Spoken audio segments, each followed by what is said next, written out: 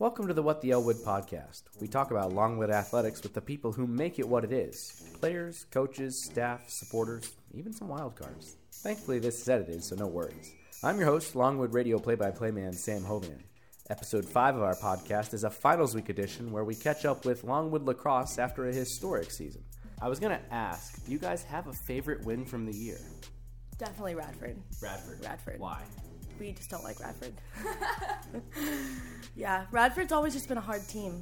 Our guests today are Jordan Howard and Hannah Terrell, and we talk all things lacrosse. Plus, we give a little love to professors here at Longwood during this finals week edition of the What the Elwood podcast. Welcome into the What the Elwood podcast. I'm your host, Sam Hovian. I'm joined by Jordan Howard and Hannah Terrell on finals week here at Longwood. Thank you guys for taking a couple minutes and joining me. Yeah, no problem. Love to be here. Yeah. So, first off, congratulations. Fantastic season. It didn't start out the way you guys wanted it to, but it certainly, as the season went along and conference play got going, it seemed like it was a lot of fun. What was it like being on the team, especially when you guys were rolling through Big South play? Well, being knocked down a few times during non-conference play really helped us build our chemistry and realize what we needed to do to play a whole game, not just one half or another, and then how to start strong and also end strong. So as we learned how to do that together as a team, because it wasn't just individuals that learned how to do it, it was everyone, the coaches, we all learned how to be able to start and finish a game, and it's always fun to win. So it was really fun to go along with the rest of the season like that. Yeah, I think going off of that, when we first got our win against Radford, it fired our team up to be just like this huge ball of momentum. And then going to practice, everyone was motivated, excited to get another conference win. Because previously, having fallen to these conference players, it was kind of interesting to see how our team kind of shifted into this more fast-paced team as we started finding our groove and started pulling out wins throughout conference. So I think it was definitely a big change for our team. So, Hannah, you mentioned the Radford game. I was going to ask, do you guys have a favorite win from the year? Definitely Radford. Radford. Why? We just don't like Radford. Yeah, Radford's always just been a hard team. They're physically aggressive. They're a well-built team, and I think that's something that we've always strived to be like, and then to pull out a win against them this year was huge for us. What about you, Jordan? We had to avenge a loss from last year, and then beating them by 1 point. That was awesome.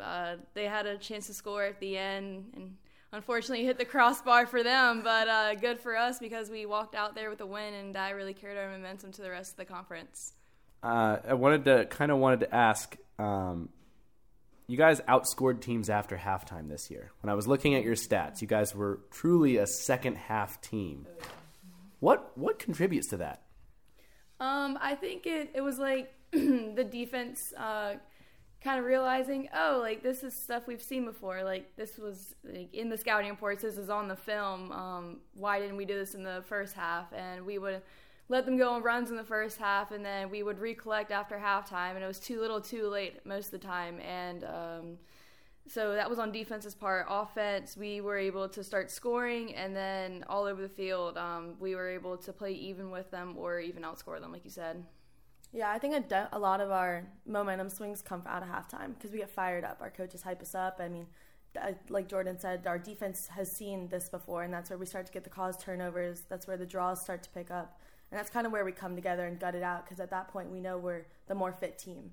We can outrun them. We're in better shape. I mean, that's kind of where teams start to fall is in the second half. And the fact that we can gut it out through that second half, I think that says a lot about our team.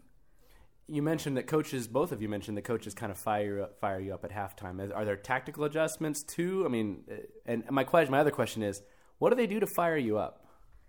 I think most of the time they'll just kind of see what's going on, and then we'll say what exactly it is, and then we'll address it. And then we'll say how you fix it. Don't let it happen again.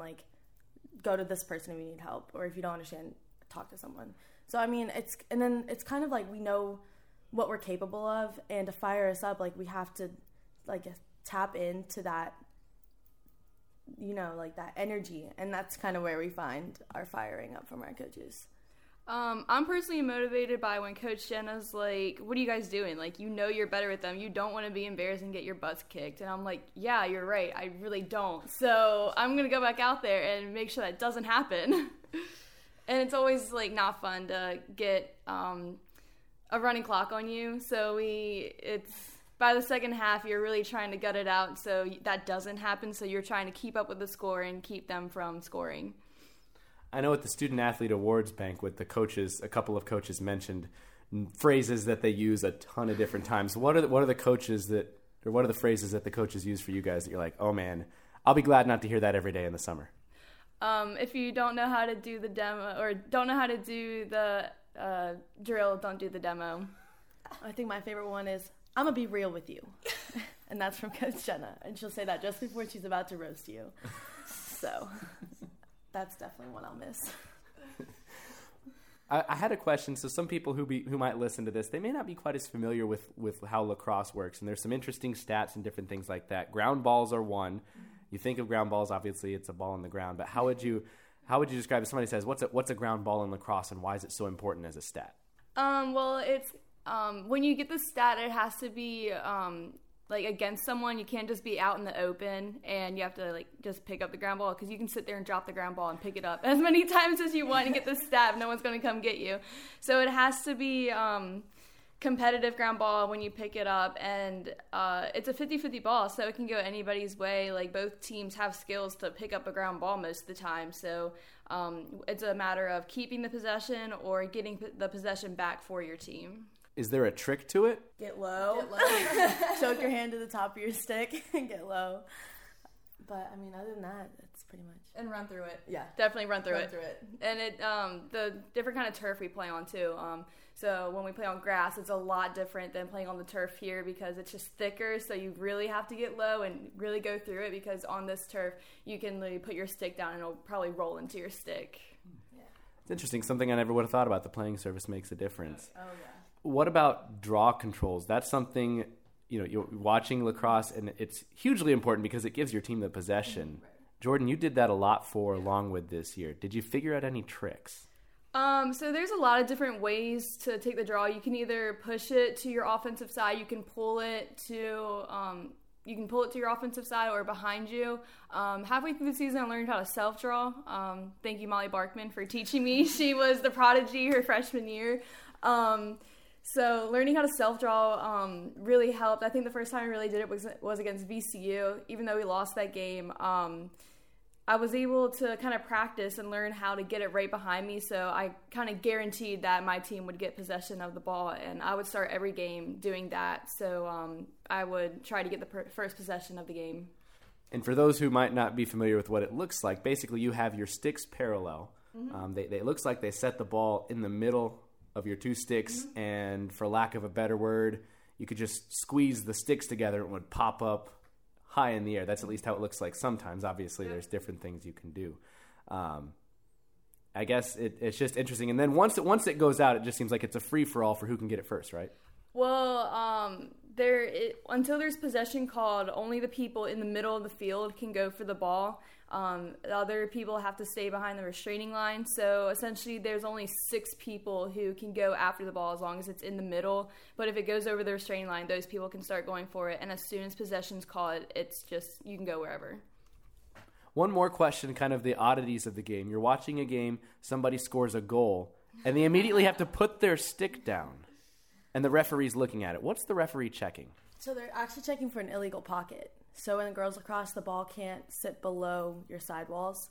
And I guess there is some way that if you drop your pocket, it gives you a better chance of scoring. People have different kind of theories against it, but that's just the rule that you have to have a legal pocket in order to score. So they'll be checking to see if they've tightened it or loosened it too much to advance their team pretty much. Have you guys ever seen an illegal pocket call?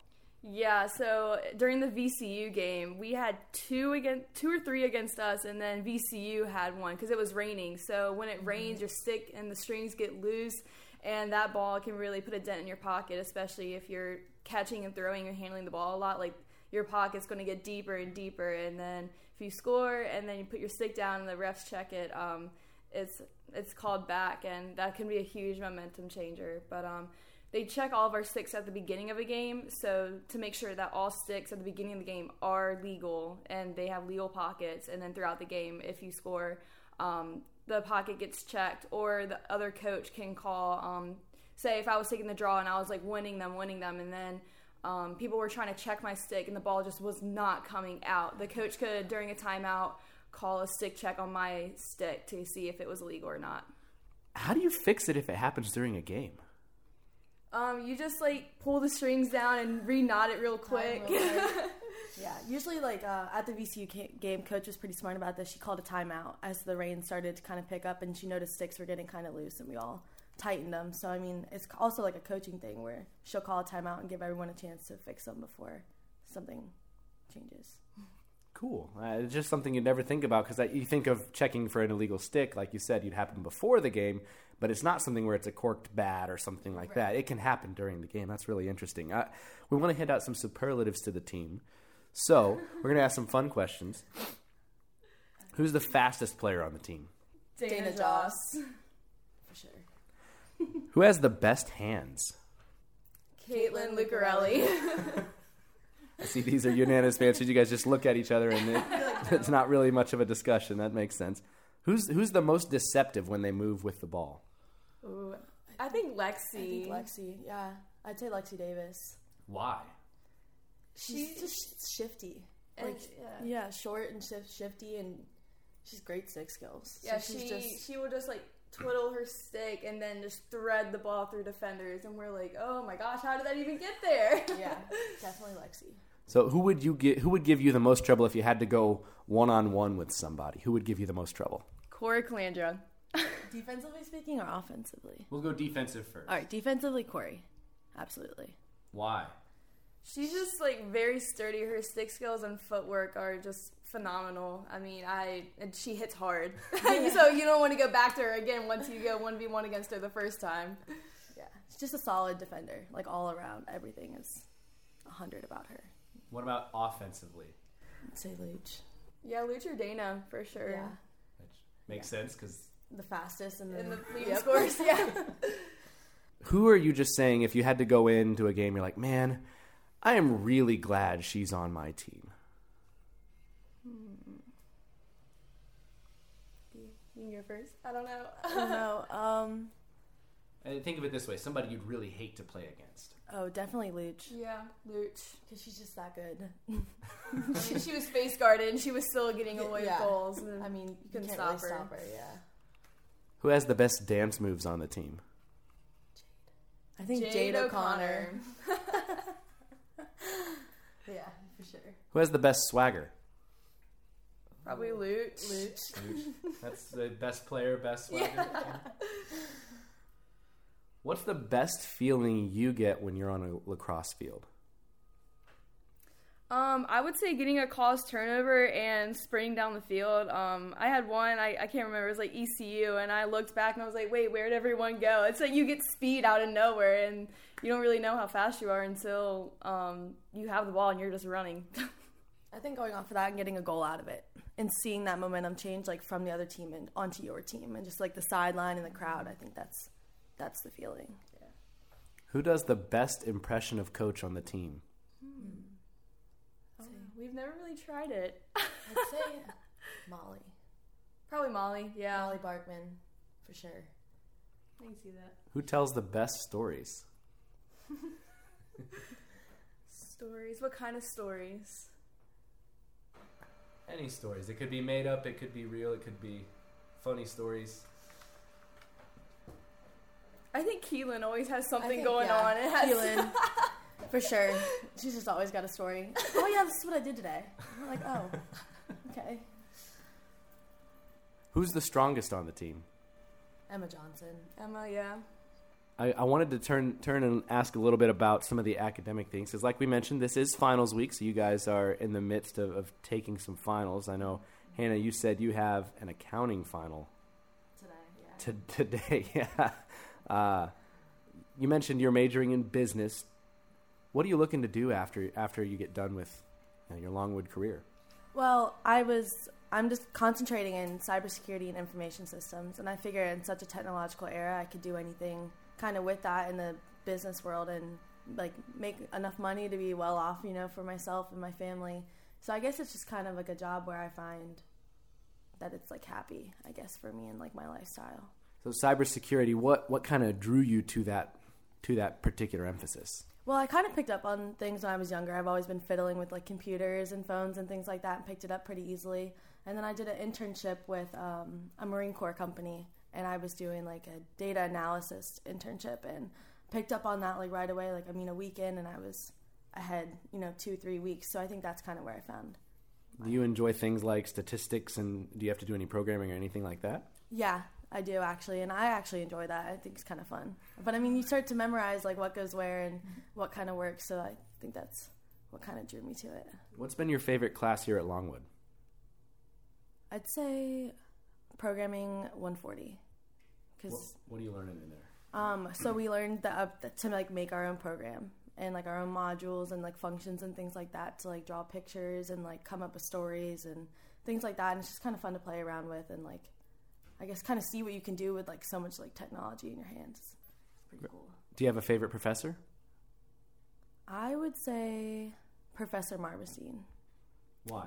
He's just been a really like understanding person, especially with athletics. I mean, academics goes a long way because you have to balance the two. And he was always really understanding when we were in season of like assignments, like not being on campus and things like that, and just pretty lenient with like helping me when I needed help. And I think that goes a long way when an athlete needs like academic help outside of the classroom. He's always kind of been there.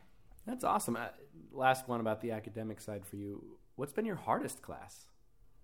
I would definitely say accounting. Accounting. Yeah, I'm not a huge like math person, so accounting hit me kind of hard when I realized that there were a bunch of formulas and charts and things like that. So makes sense. Well, good luck on the final day. Thank you. I need it. What about you, Jordan? You're majoring in kinesiology. Mm-hmm. What's kind of the post-graduation thought for you? Well, next semester we have to take a career prep class and a class that helps us prepare for an exam. So I think I'm going to go with the exercise physiologist exam. I like working with populations that are active, like military, kids, athletes. So something in that field where I can deal with the human body, I'd be happy. Do you have any idea kind of what steered you toward that? I've always just had a really big interest in how the body works, like why we get injured, how injuries happen. Like I'm that person who will replay injuries on ESPN all day long and just see like what went wrong or how did that happen or guess what injury they have.